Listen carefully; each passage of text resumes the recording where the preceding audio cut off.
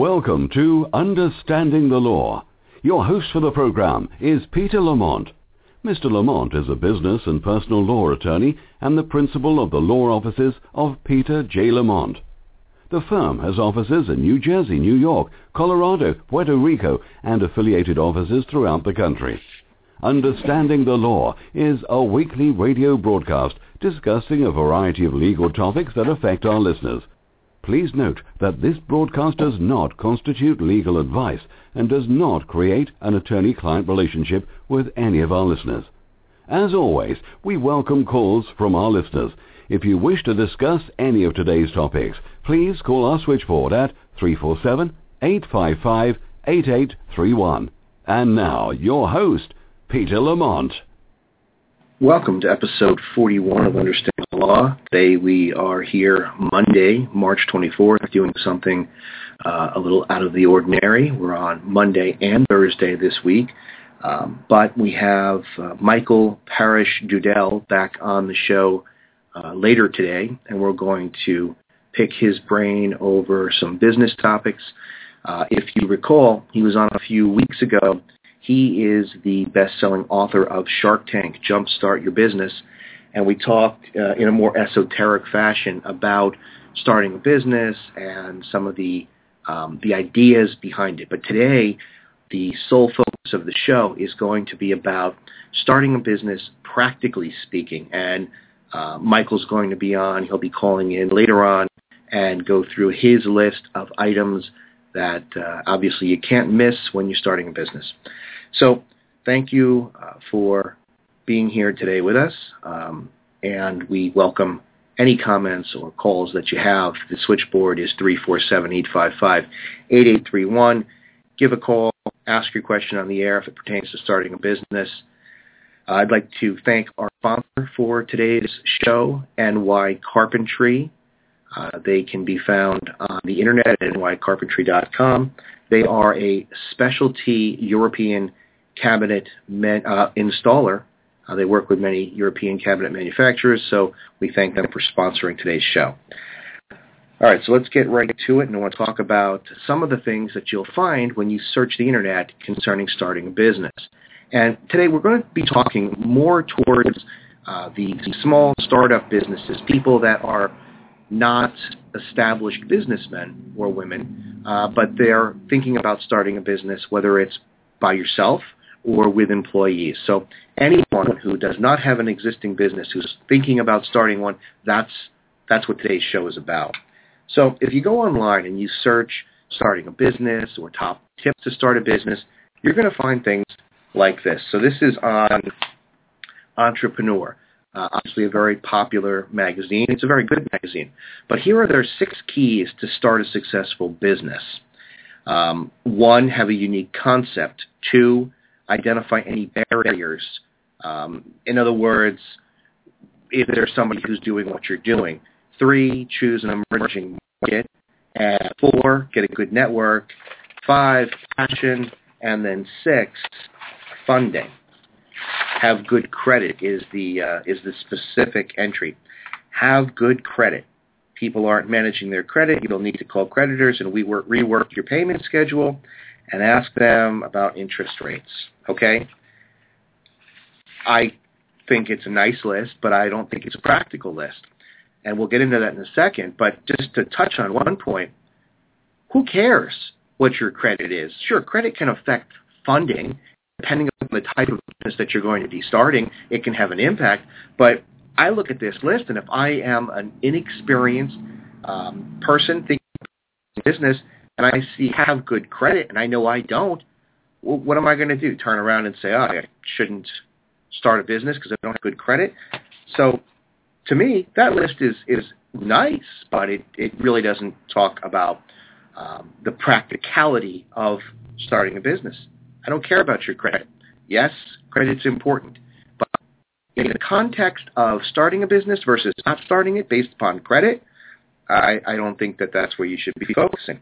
Here's another one. This is from the SBA.gov, the U.S. Small Business Administration.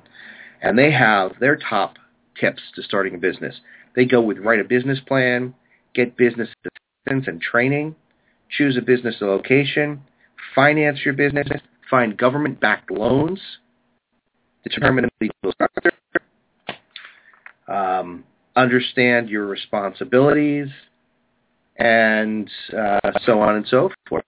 Again, it's a good list. It gives some general ideas, but I want to talk today about practically speaking because, again, I mean, yes, it's important to do certain things. For example, important to have a plan, a direction. Is it important or critical to have a written 22-page business plan? It depends on who you speak to. I say no. So I want to go through some of these myths that are out there, okay, such as A, you have to have a formal written business plan. I say no. What you need to have is a plan. You need to have an outline. You need to have a direction, right? You need to know where you're going before you can start your journey. You don't get in a car and plan on going on a vacation without a destination in mind.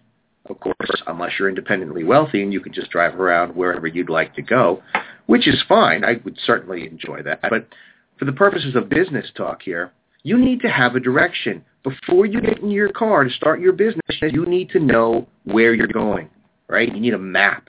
Does it need to be a 22-page book? No. Does it need to follow some sort of special format that you can download off the internet, a business plan? No. What's important is that you have direction.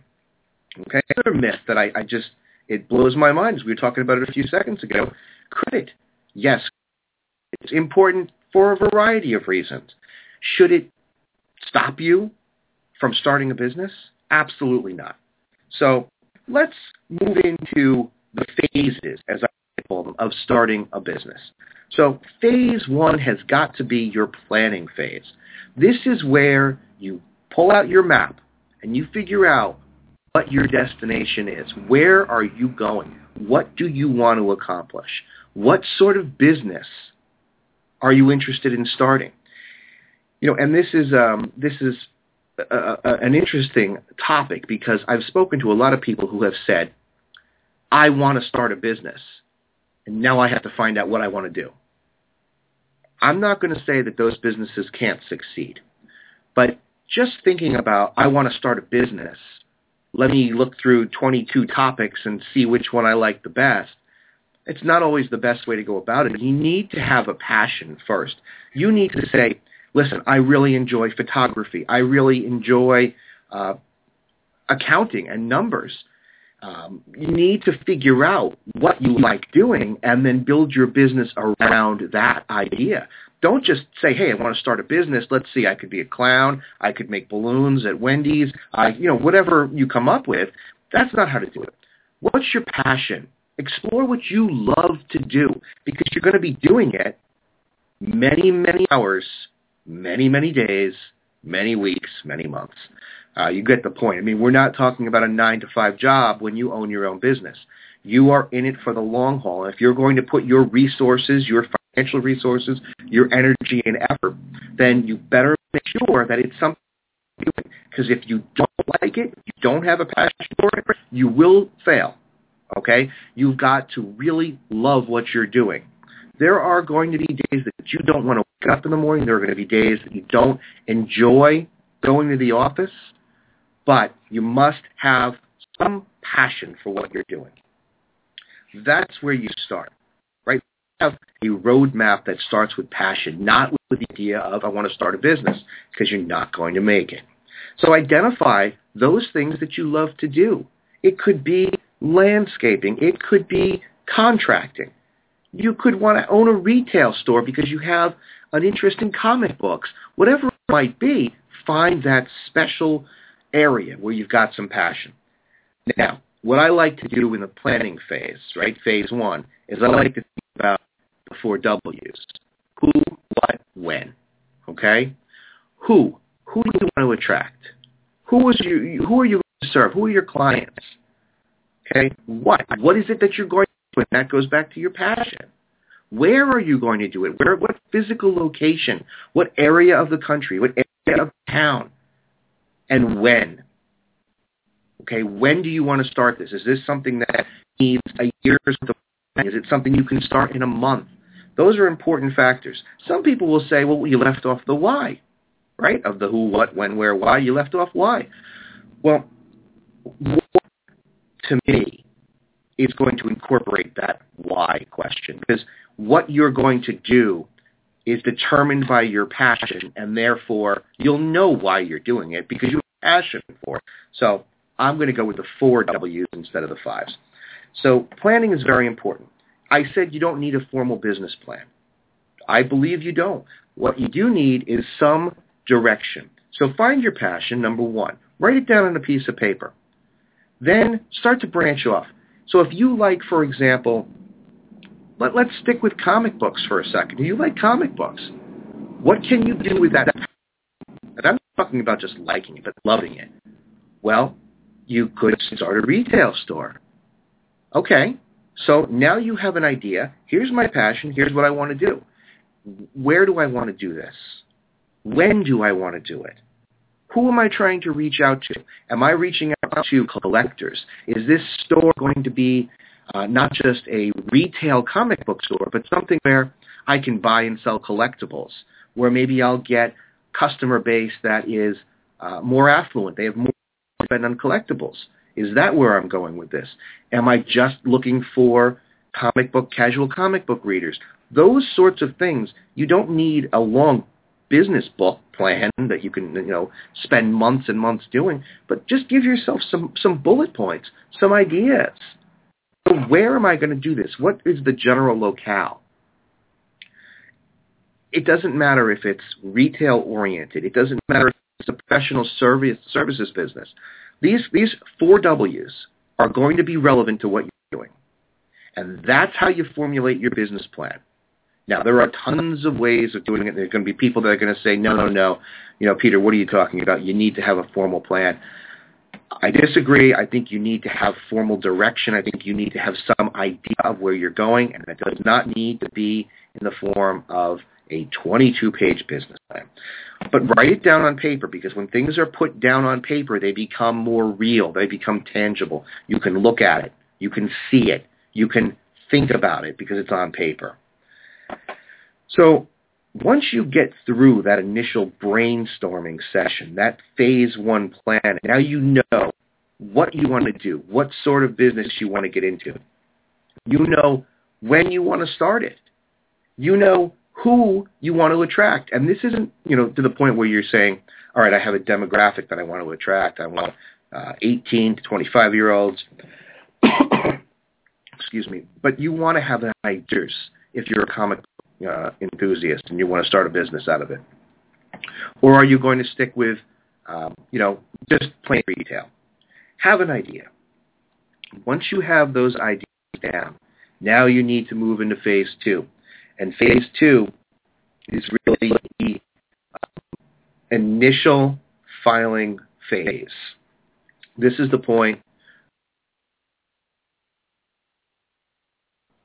where you're going to start thinking about, what's the business name? What sort of business structure do I need to follow? All right, so let's start with business structure. Ton of questions all the time from people about, do I form an LLC? Do I form a sole proprietorship? Am I looking at a corporation, an S-corp? What's the distinction?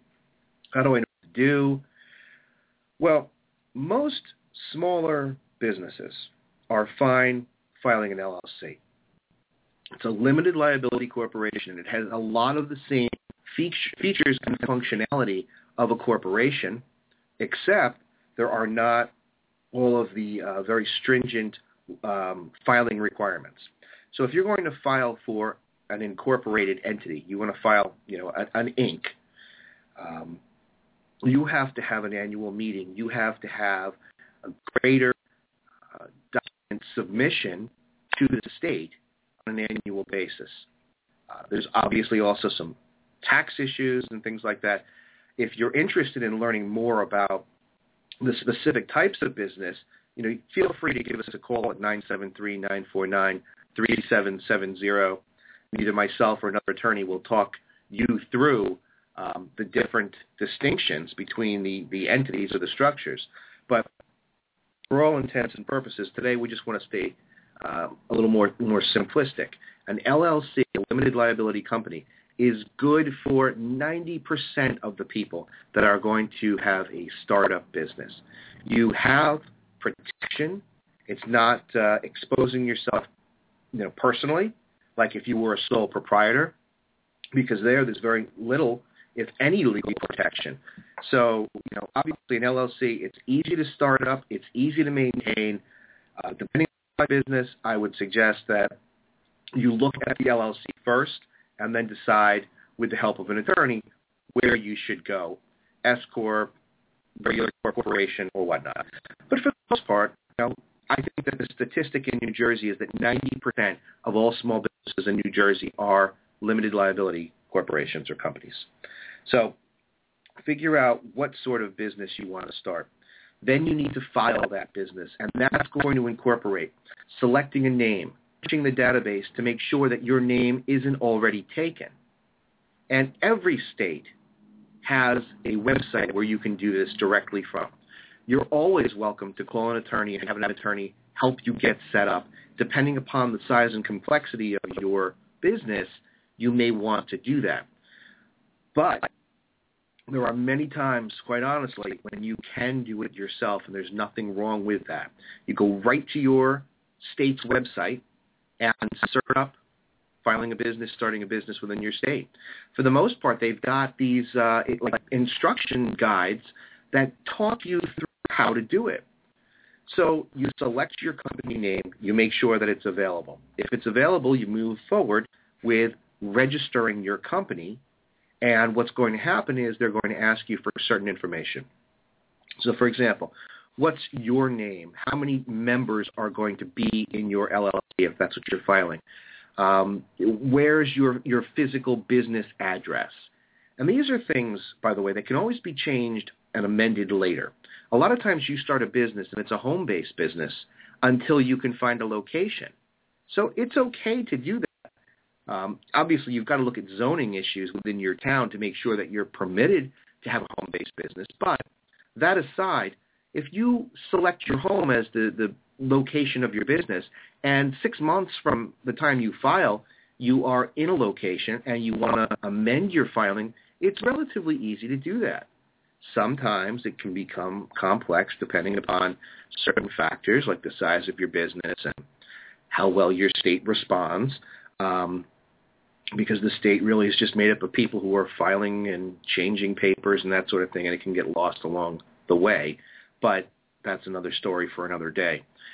So don't be afraid to put down a location and need to change it later. Don't be afraid to have 3 members of your LLC and then need to change it later. It can all be done. It can all be amended. So now you're in the paperwork stage and you're selecting the information that you have that complies with the state's list.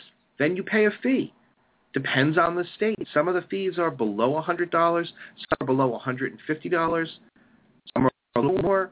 But I would say on average, you're looking at somewhere between $95 to $150, sometimes a little bit more, to file a company, to start an LLC. You've got to pay attention, especially if you're doing it online, to what the prompts on the screen say. For example, it might ask you what type of business. Is it a services business? Is it a contracting business? So just pay attention and go through it step by step. You can do it. Once you're there and you've now filed your company, most states will have the ability to also get you your federal tax identification number off of their filing screen, okay, because you need to have a company. You need to be registered in the state where you're going to do business. Then, whether you have employees or not, you're going to need to apply for your federal employment identification number. And there's a link generally from your state site to the federal government site where you can apply for that. It's free. It's relatively easy to get.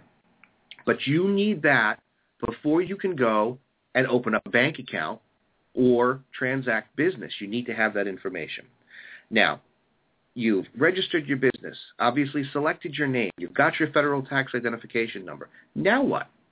Well, now you need to open a bank account so that you can start separating your money because, with an LLC, you want to make sure that you have your personal funds separate from your business funds. It avoids issues where someone who files a lawsuit against you may want to pierce the corporate veil. We'll explain that in another show. But essentially, it protects you from being personally liable. So, always to the extent you can, keep your money separate.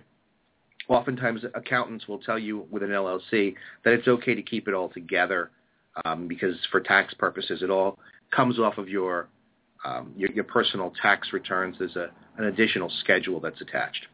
And that leads me into the next point. You should get an accountant and an attorney right from the beginning. You don't need to necessarily use them right away, but find them.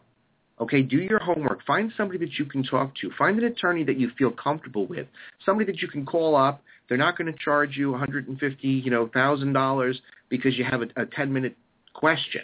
Somebody that you can deal with, that you understand, that understands you. Somebody that knows business, not somebody who is, an elder care attorney. Find that attorney. Get them on board. Make them part of your team so that as you progress and as your business grows, you're going to have some support. Same with an accountant. Find somebody that you like right away, somebody that you can connect with, somebody that understands the nature of your business and can help you. The worst thing to do is to get behind with your financial records and your taxes and that sort of thing. It's a big hole to try to climb out of. So do these things in the beginning. Now, we're still in phase 2, right? Now you need to figure out your location. In phase 1, right, under the where question, you've determined where you're going to start your business.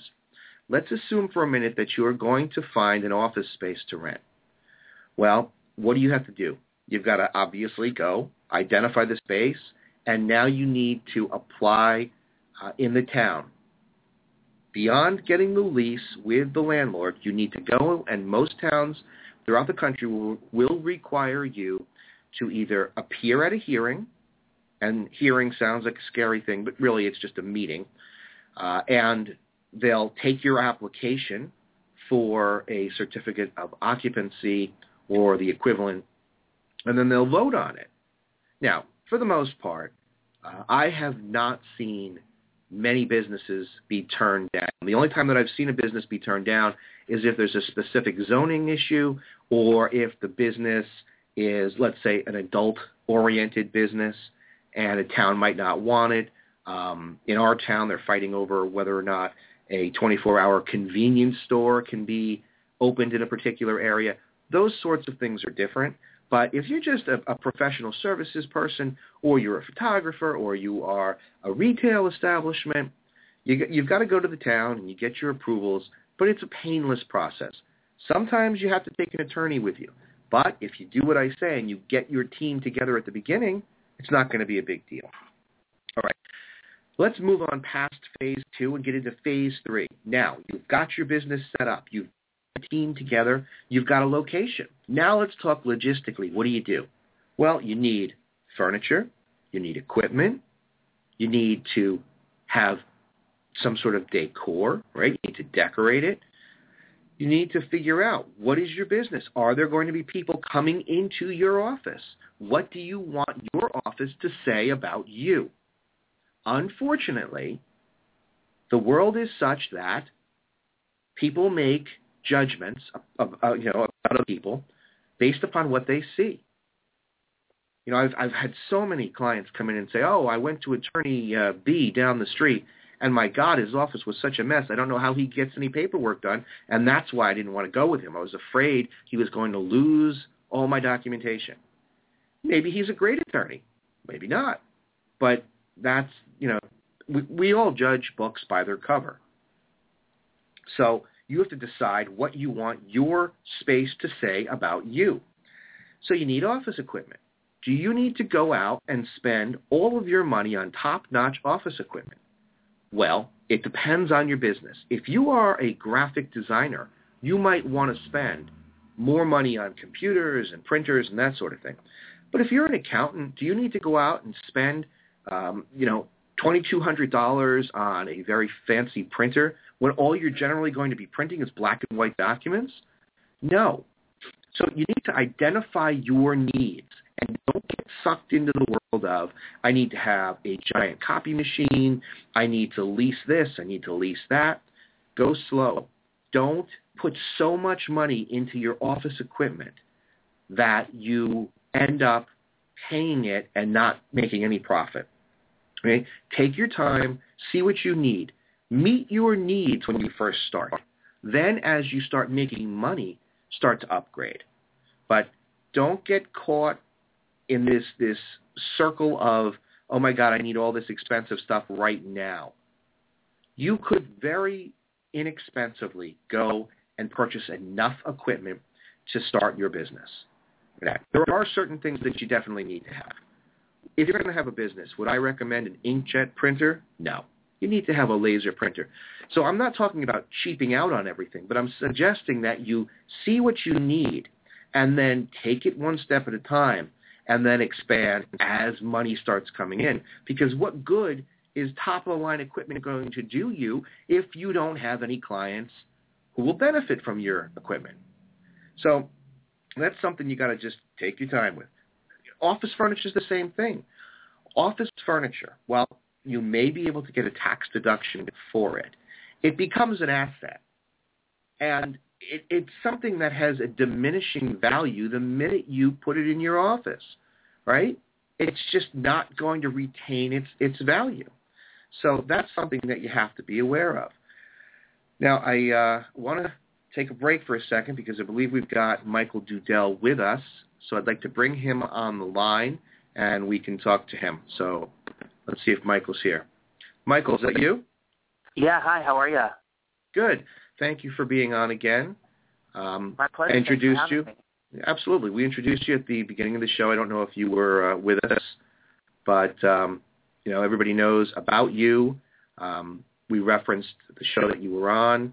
And before you go, if you could give your contact information, that would be great. But what we've been talking about today is more of the practical side of starting a business. When you and I were talking last time, it was more on an esoteric level, decisions to start a business and that sort of thing. But today we're getting into kind of the nitty-gritty. So we've talked about the planning phase. We've talked about the actual implementation, filing a company, finding your team, your location. And we were just now talking about office equipment and office furniture. And, the fact that you don't need to go out and spend a tremendous amount of money on office equipment. You need to make sure that it meets your needs, but you shouldn't get sucked into this world of, I need the best right off the bat. So would you be able to talk a little bit about what you believe, practically speaking, some of the things that you need to do when you're starting a business should be from a hands-on approach? Yeah, sure. Well, I'll just weigh in quickly on sort of what you were talking about before as far as office equipment and getting set up. I mean, any good entrepreneur will tell you that keeping overhead low is absolutely crucial. No matter what stage you're in for your company and sort of its development, it's important that you are aware of overhead, and especially when you're starting, that you keep it as low as possible. I'm a huge fan of co-working. My office is out of a WeWork, which is one of the leading co-working spaces in the country and probably soon to be the world. And I have nothing but great things to say about WeWork and about co-working in general. And so for me, it makes the most sense. I mean, it's a great way to connect with community, to share resources, and to keep that overhead at a place where you can feel comfortable and that you can grow sort of in your own time. So that's what I would say quickly, just following up on what you were talking about before. Your question about, can you repeat the original question for me? Yeah, I'd like to go through what you believe, practically speaking, some of the things that people should be focusing on with respect to starting a business. Not so much should I start it, but what do I need to do?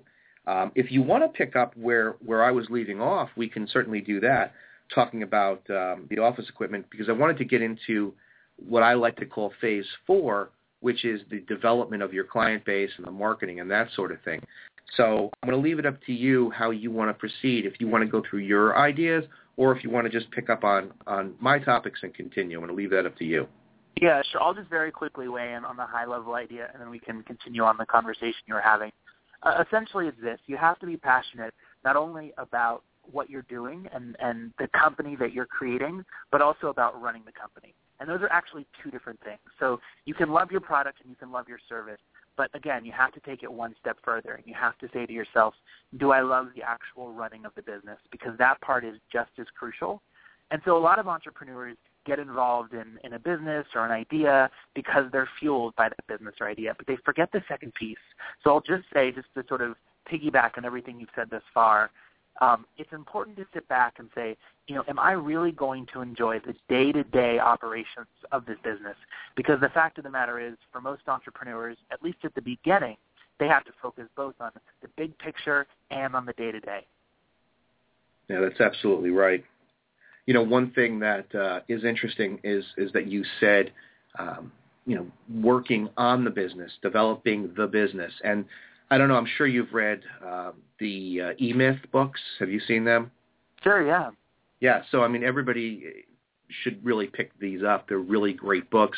And the one thing that I really love about those books is that it talks about the fact that you need to be working not necessarily for your business, for your company, but on your company, on your business. And you mentioned operations, and I just want to highlight that, what you're talking about is if you're going to start a business, at some point, you can't be working for yourself. You need to be working on your business. You don't want to always be an employee of your business, but instead, you want to have people ultimately, whether you're a landscaper or an architect or an accountant, you ultimately want to have people that are there to support you so that you can work on growing and developing your business versus just working for yourself as a boss. Yeah, absolutely. And that's different for different types of businesses. That comes at different times. I think knowing that from the beginning at least you're going to be doing most of the work and that you're going to reach a point, hopefully, where you're able to expand and you're able to bring on a team, that's the goal. But I think a lot of entrepreneurs perhaps forget that first year, 2 years, depending on the type of business, you're doing everything. You're, from mopping the floors to accounting to, you're the CEO, COO, CFO. You're all of it most of the time. And so I think you just have to think about that. You have to remember that, running a business isn't just about the sexy part, which is the product or service, but it's also about maybe some of the more daunting day-to-day tasks, the operations. And that's something that you need to be prepared for when you start. I'm really a big fan of planning. I'm a big planner. And I think it's important when you're growing a business that you don't just focus on what's right in front of you, but that you have a strategic plan both for the year and maybe going even further. However, I will say this, is that you have to know when to take the left turn. That's crucial. And if you're so much of a planner that you can't see what's right in front of you and you can't, you're not sharp, but maybe wise enough or flexible enough, that's probably a better word, to understand when it's important to take that left turn, you're going to miss some opportunities. So while a plan is important, you also have to be willing to be flexible in that plan. Yeah, I think that's a very important point. Tony Robbins, the motivational speaker, has often given the analogy of, successful business development is like flying an airplane. They're going to get from point A to point B, but during the course of that journey, they're rarely 100% on target. They have to make adjustments throughout the course of the flight to get you to point B. And it's the same thing with a business. You need to have, and I think that we touched on this last time, talking about what sort of characteristics you need. Flexibility is critical because not only might the market change, but you might need to change to meet the needs of your individual clients and customers. So flexibility is really critical. Yeah, absolutely. It's important for all entrepreneurs to recognize that there is real value in planning, but only if you have that flexible mindset and that you're able to adjust when it's necessary. Yeah, earlier in the show I was talking about business plans, and I am not a believer that you need to have a formalized 22-page business plan. I think you need to have some direction, some idea. I prefer it to be written down because then it becomes more tangible. But I think that if you write ideas down and come up with a roadmap, you can be more flexible than some of these standardized, here's your 25-page business plan that I downloaded from the internet. I don't see as much value in that, and I don't see as much ability to be flexible. Yeah, I agree. I think most of the time for many types of businesses, a traditional business plan isn't necessary. And here's why. People fill the business plan with assumptions and guesses and projections, and that's all good and well. But the fact of the matter is a projection is a projection. I'd rather somebody spend, of course, think about planning, but spend that time and spend that energy actually working on the business and selling their product. I think we're in an age where, again, information and technology has changed the way that we run businesses, that we run our lives. And I think it's changed some of the foundational things like business plans. I think some of those elements are gone, and they've been refined. So I agree with you on that. I think it's better to get out and actually do the work. Yeah, I think that is something that, people have to get away from. At the top of the show, I was reading through some websites, Entrepreneur and SBA.gov, and they've got a lot of these formalized things, and it just, some of it seems to be antiquated. I think that business is developing so rapidly because of technology that, you really, if I were giving advice to a startup business, I would say talk to people in your field who are already successful as opposed to just relying on available sources on the Internet. I think there's a benefit to doing that. Yeah, half the battle is learning the information, and the other half is executing it. And for some people, they're better learners than they are executors. For others, they're better executors than learners. For me, I've never been great at traditional learning. I am somebody who only learns when he takes action. And so, my background from an education perspective isn't traditional because that just wasn't how I did my best work. I do better by just working as fast as I can and putting stuff out there. And I think luckily for people like that, we're at a point in our society and culturally that that's possible. And sometimes that's actually a benefit to think and to act like that. Yeah, I think so too. Let's talk for a second about, I want to just finalize this phase 3 discussion. We were talking about logistically office equipment and furniture and that sort of thing. Let's talk about employees and policies and then get into the final phase. We can talk about marketing a bit. But the decision to whether or not you need to hire employees really, in my opinion, depends upon the type of business that you're going to be starting and your ability to carry or pay for those employees. What do you think about determining whether or not you need an employee, in any sort of startup business, whether it's professional services, landscaping, contracting? What do you think about employees? Well, look, I've never met an entrepreneur that said, gosh, I really couldn't use some extra help. Everyone needs the help. I think everyone would love to have an employee or a team of employees that are there to help support and grow the business. But not everyone's ready for that. Not every company is ready for that. I think, to your point, it's important to think, is this a responsibility that I can take on? Is this something that not only I'm ready for this month, but that I'm ready for the next, year or so? Because you have to think, a lot of people are going to be either leaving the jobs they have or they're going to be depending on you. And with that responsibility can be a lot of stress if you're not ready for it. So I think you have to think about it from that perspective. Am I ready to bring on a team and commit to that? I think that's one. But I also think that you have to step back and you have to say, is this employee crucial to the business? So a great example from the book, Barbara Corcoran's really big on hiring employees as fast as you can. For her, that was a motivator as she was growing her business. So she said, listen, I knew she was in the real estate in the world for a very long time. And she said, listen, I knew that the more people I could bring on, the more salespeople, the more my company would grow and the more that would contribute to the bottom line. And that was key for her.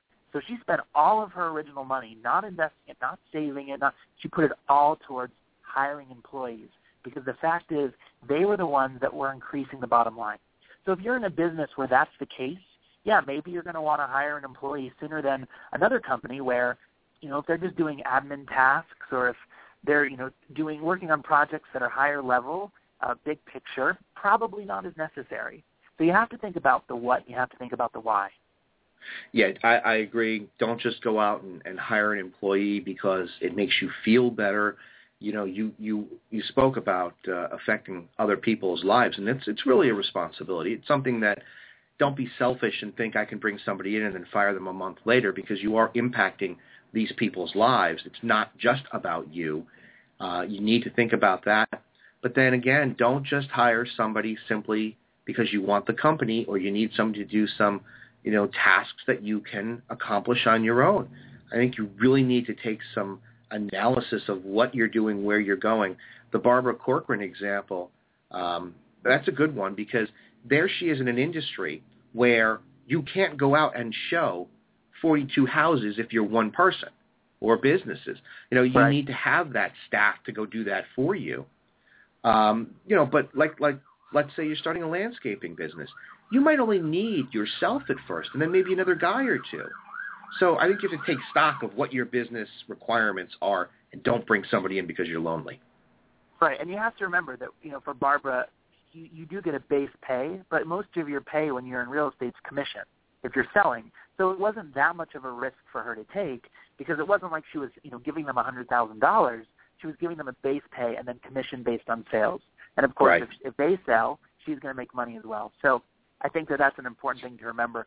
I also think that you need to keep sort of perspective as far as what you need to bring a full-time employee on for, and when you can use a freelancer, or when you can use sort of a one-off platform like TaskRabbit, or there are various others that allow you to hire someone for a very short-term project, a couple hours, again, like I said, just a one-off deal, and you don't have to take on that responsibility financially. And it's a great way to get some help and some support when you need it without feeling like you're burdened by it. Yeah, absolutely. Now, the one thing that I want to caution people about is the use of unpaid interns, because 10 years ago, everyone was hiring interns. They weren't paying them, and they were, kind of using them to do the work that they needed for free. And the government's really kind of cracked down on that. That's something that, you really can't get away with in this day and age, bringing on unpaid interns. What do you think about that?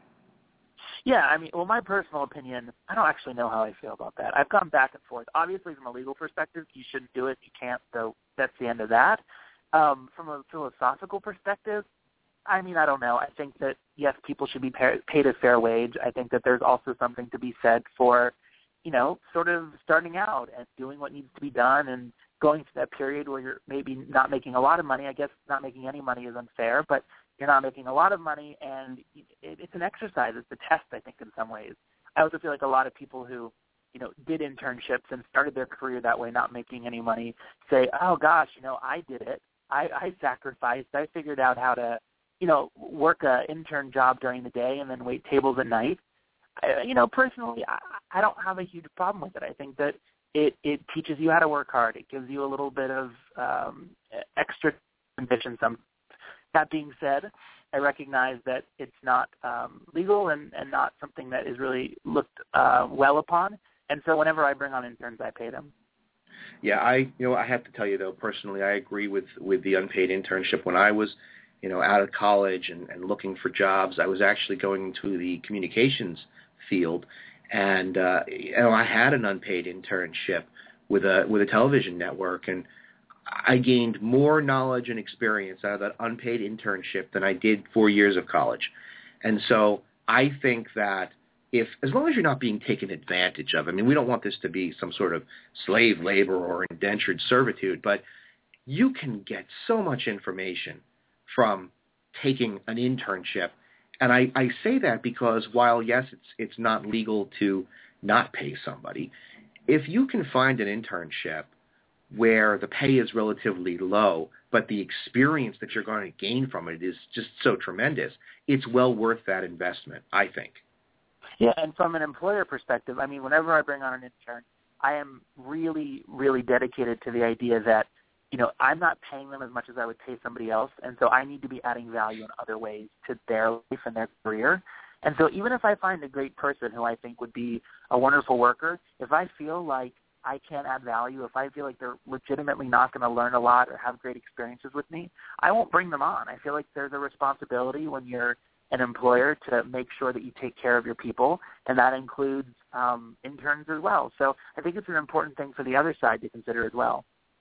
Yeah, I agree. I think that the key here is that as an employer, you need to be fair, you need to be honest, and you need to think about how your actions impact everybody else. Because, if you were the nastiest person alive and you hired 100 people, when they leave, because they will, when they feel taken advantage of, when they feel that you have used them, they're going to tell other people. You're going to develop a name in the industry, whatever it might be, and you're not going to get those people. I can tell you that from a legal standpoint, there are a number of law firms in New York and New Jersey where you know that they're quote unquote sweatshops. They'll take a new attorney, they'll chew them up, use them for a year, spit them out. They don't care. So I think that the key is to treat people the way that you would want to be treated. And I know it's a simple, rule, but I think that's an important rule to follow. Yeah, I mean, I think it comes down to the long game. I think a lot of people, everything in our culture is so fast. It's so fast-paced. Everyone's sort of in a million different directions, and it's easy to lose sight on the long game. But I think always playing the short game and doing what's necessary right at the moment and not thinking strategically about what it is that you want to build and how you want to build it is a mistake pretty much every time. And that's a great example of that kind of mistake. A reputation is something that stays with you forever, and it is your most valuable asset. Your business might change, but who you are will not. And so building that strong foundation of integrity is important for your business and for your life. Yeah, absolutely.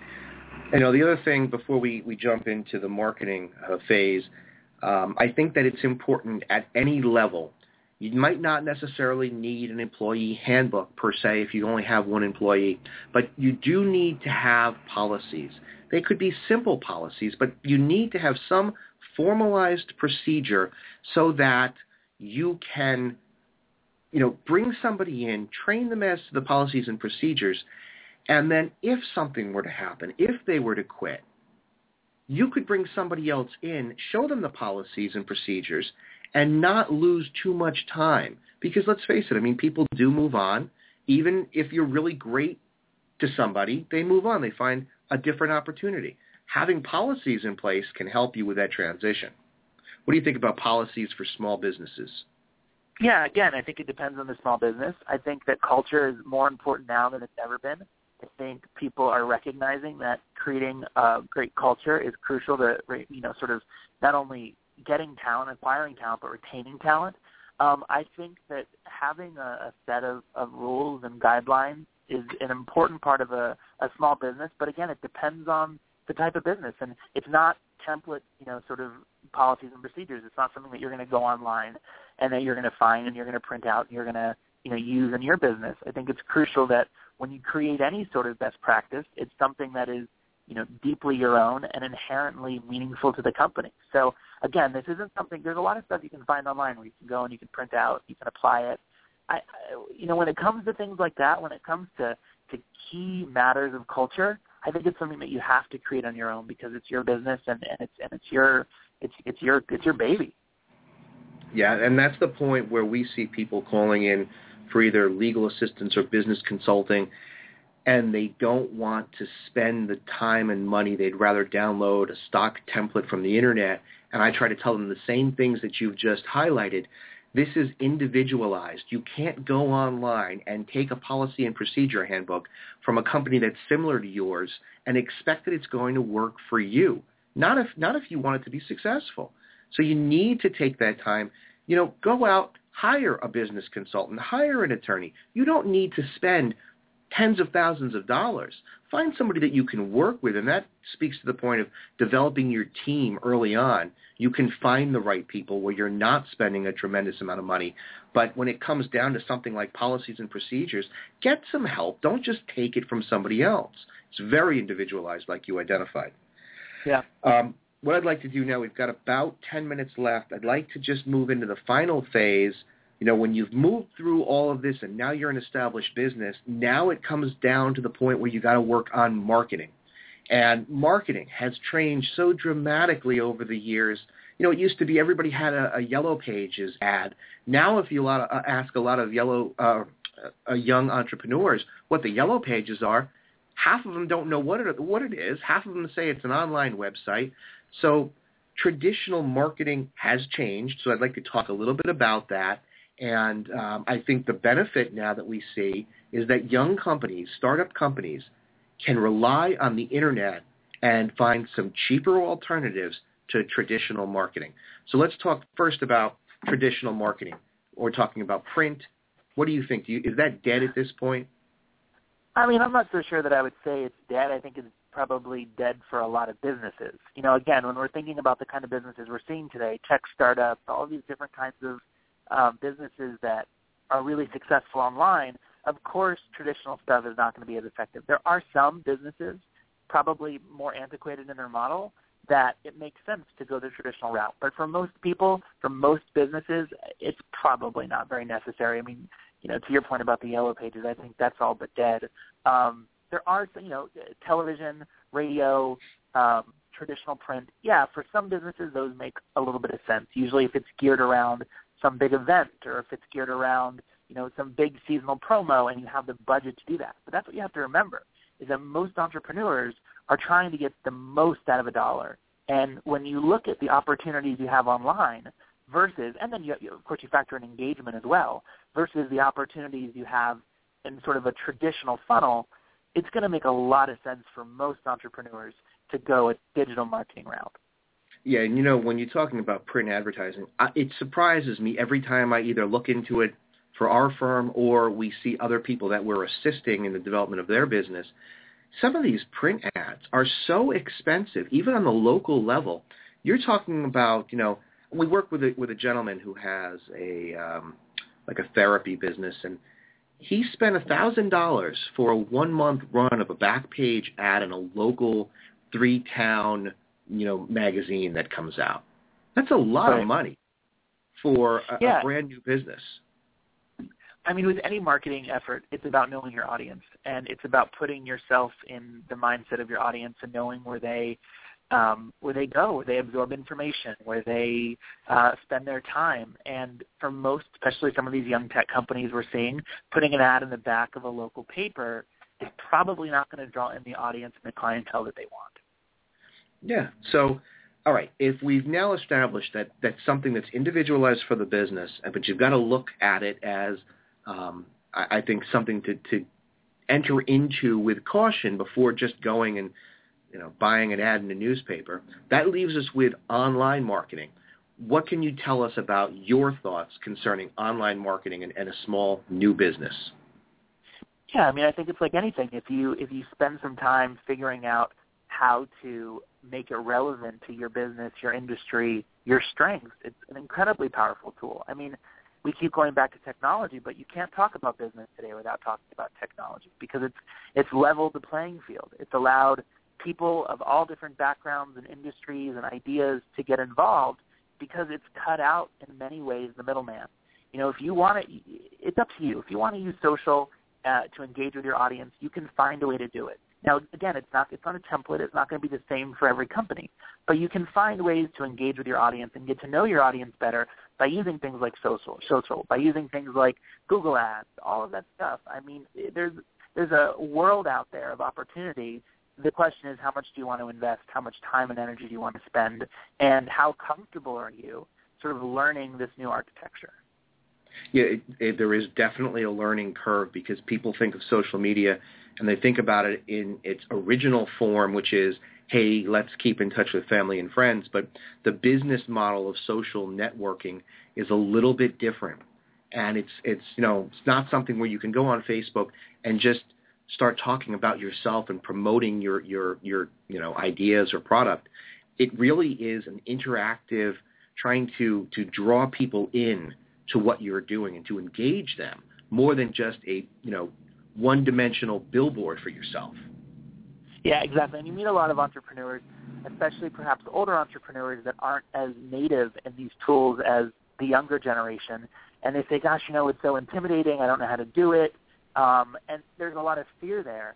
And then there's no real argument. It's the fact is that technology, this kind of marketing is going to be around for a really long time. Digital is now the new pretty much everything, and it will continue to pay dividends if you learn. So there might be some fear, there might be some uncertainty, but when it comes down to it, it's really crucial that you invest the time and energy into understanding your opportunities because the fact is there's just a lot out there that you can do. Yeah, I mean, I think that, you know, it goes without saying, websites are essential, not just nice to have, but essential. And, you know, if you're going to, it doesn't make a difference. I know a lot of older people who are retiring from their careers and they want to start their own business, they'll come and they'll say, oh, that stuff's not for me. It has to be for you. So it doesn't make a difference if you're 18 starting a business or if you're 67. You've got to embrace it. And, there's so much material out there. You can watch YouTube videos. You can read books. There's people you can hire to teach you.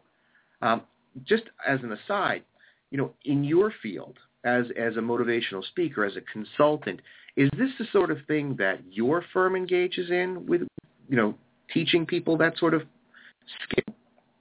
I'm not so sure if it's teaching. It's generally, going into companies and helping them understand how to communicate and how to brand themselves online. And that's through social. That's through a variety of different ways. Again, it's less about teaching and more about helping them come up with a strategy and implement. That's the crucial part. So if you're talking about somebody who has no knowledge, what would you tell them to do first? You want to learn about social networking and online advertising. What would you suggest they do first? Because obviously going to someone like yourself. Okay, go ahead. Sorry. Yeah, sorry. The first thing is to start just reading.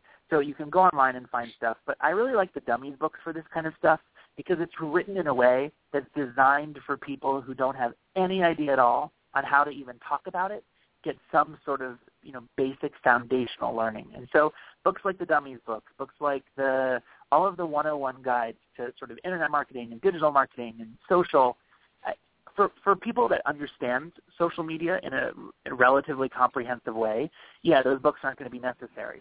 But if you're talking about somebody who really doesn't have a good sense of what it means to communicate and to engage online, it's going to be crucial that they start from the very beginning so they can build on that knowledge. So it's about reading. We talked about this the last time.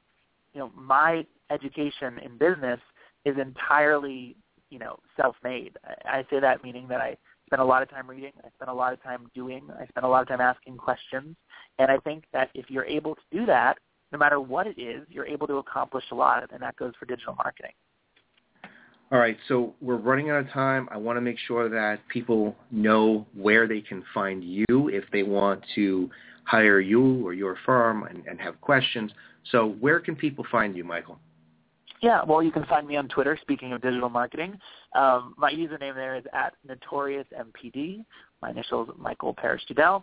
And you can also find me, of course, on my website, long name, michaelparishdudell.com, or just Google me. That's an easy way to find me. No one else has the name, so you'll find me right away.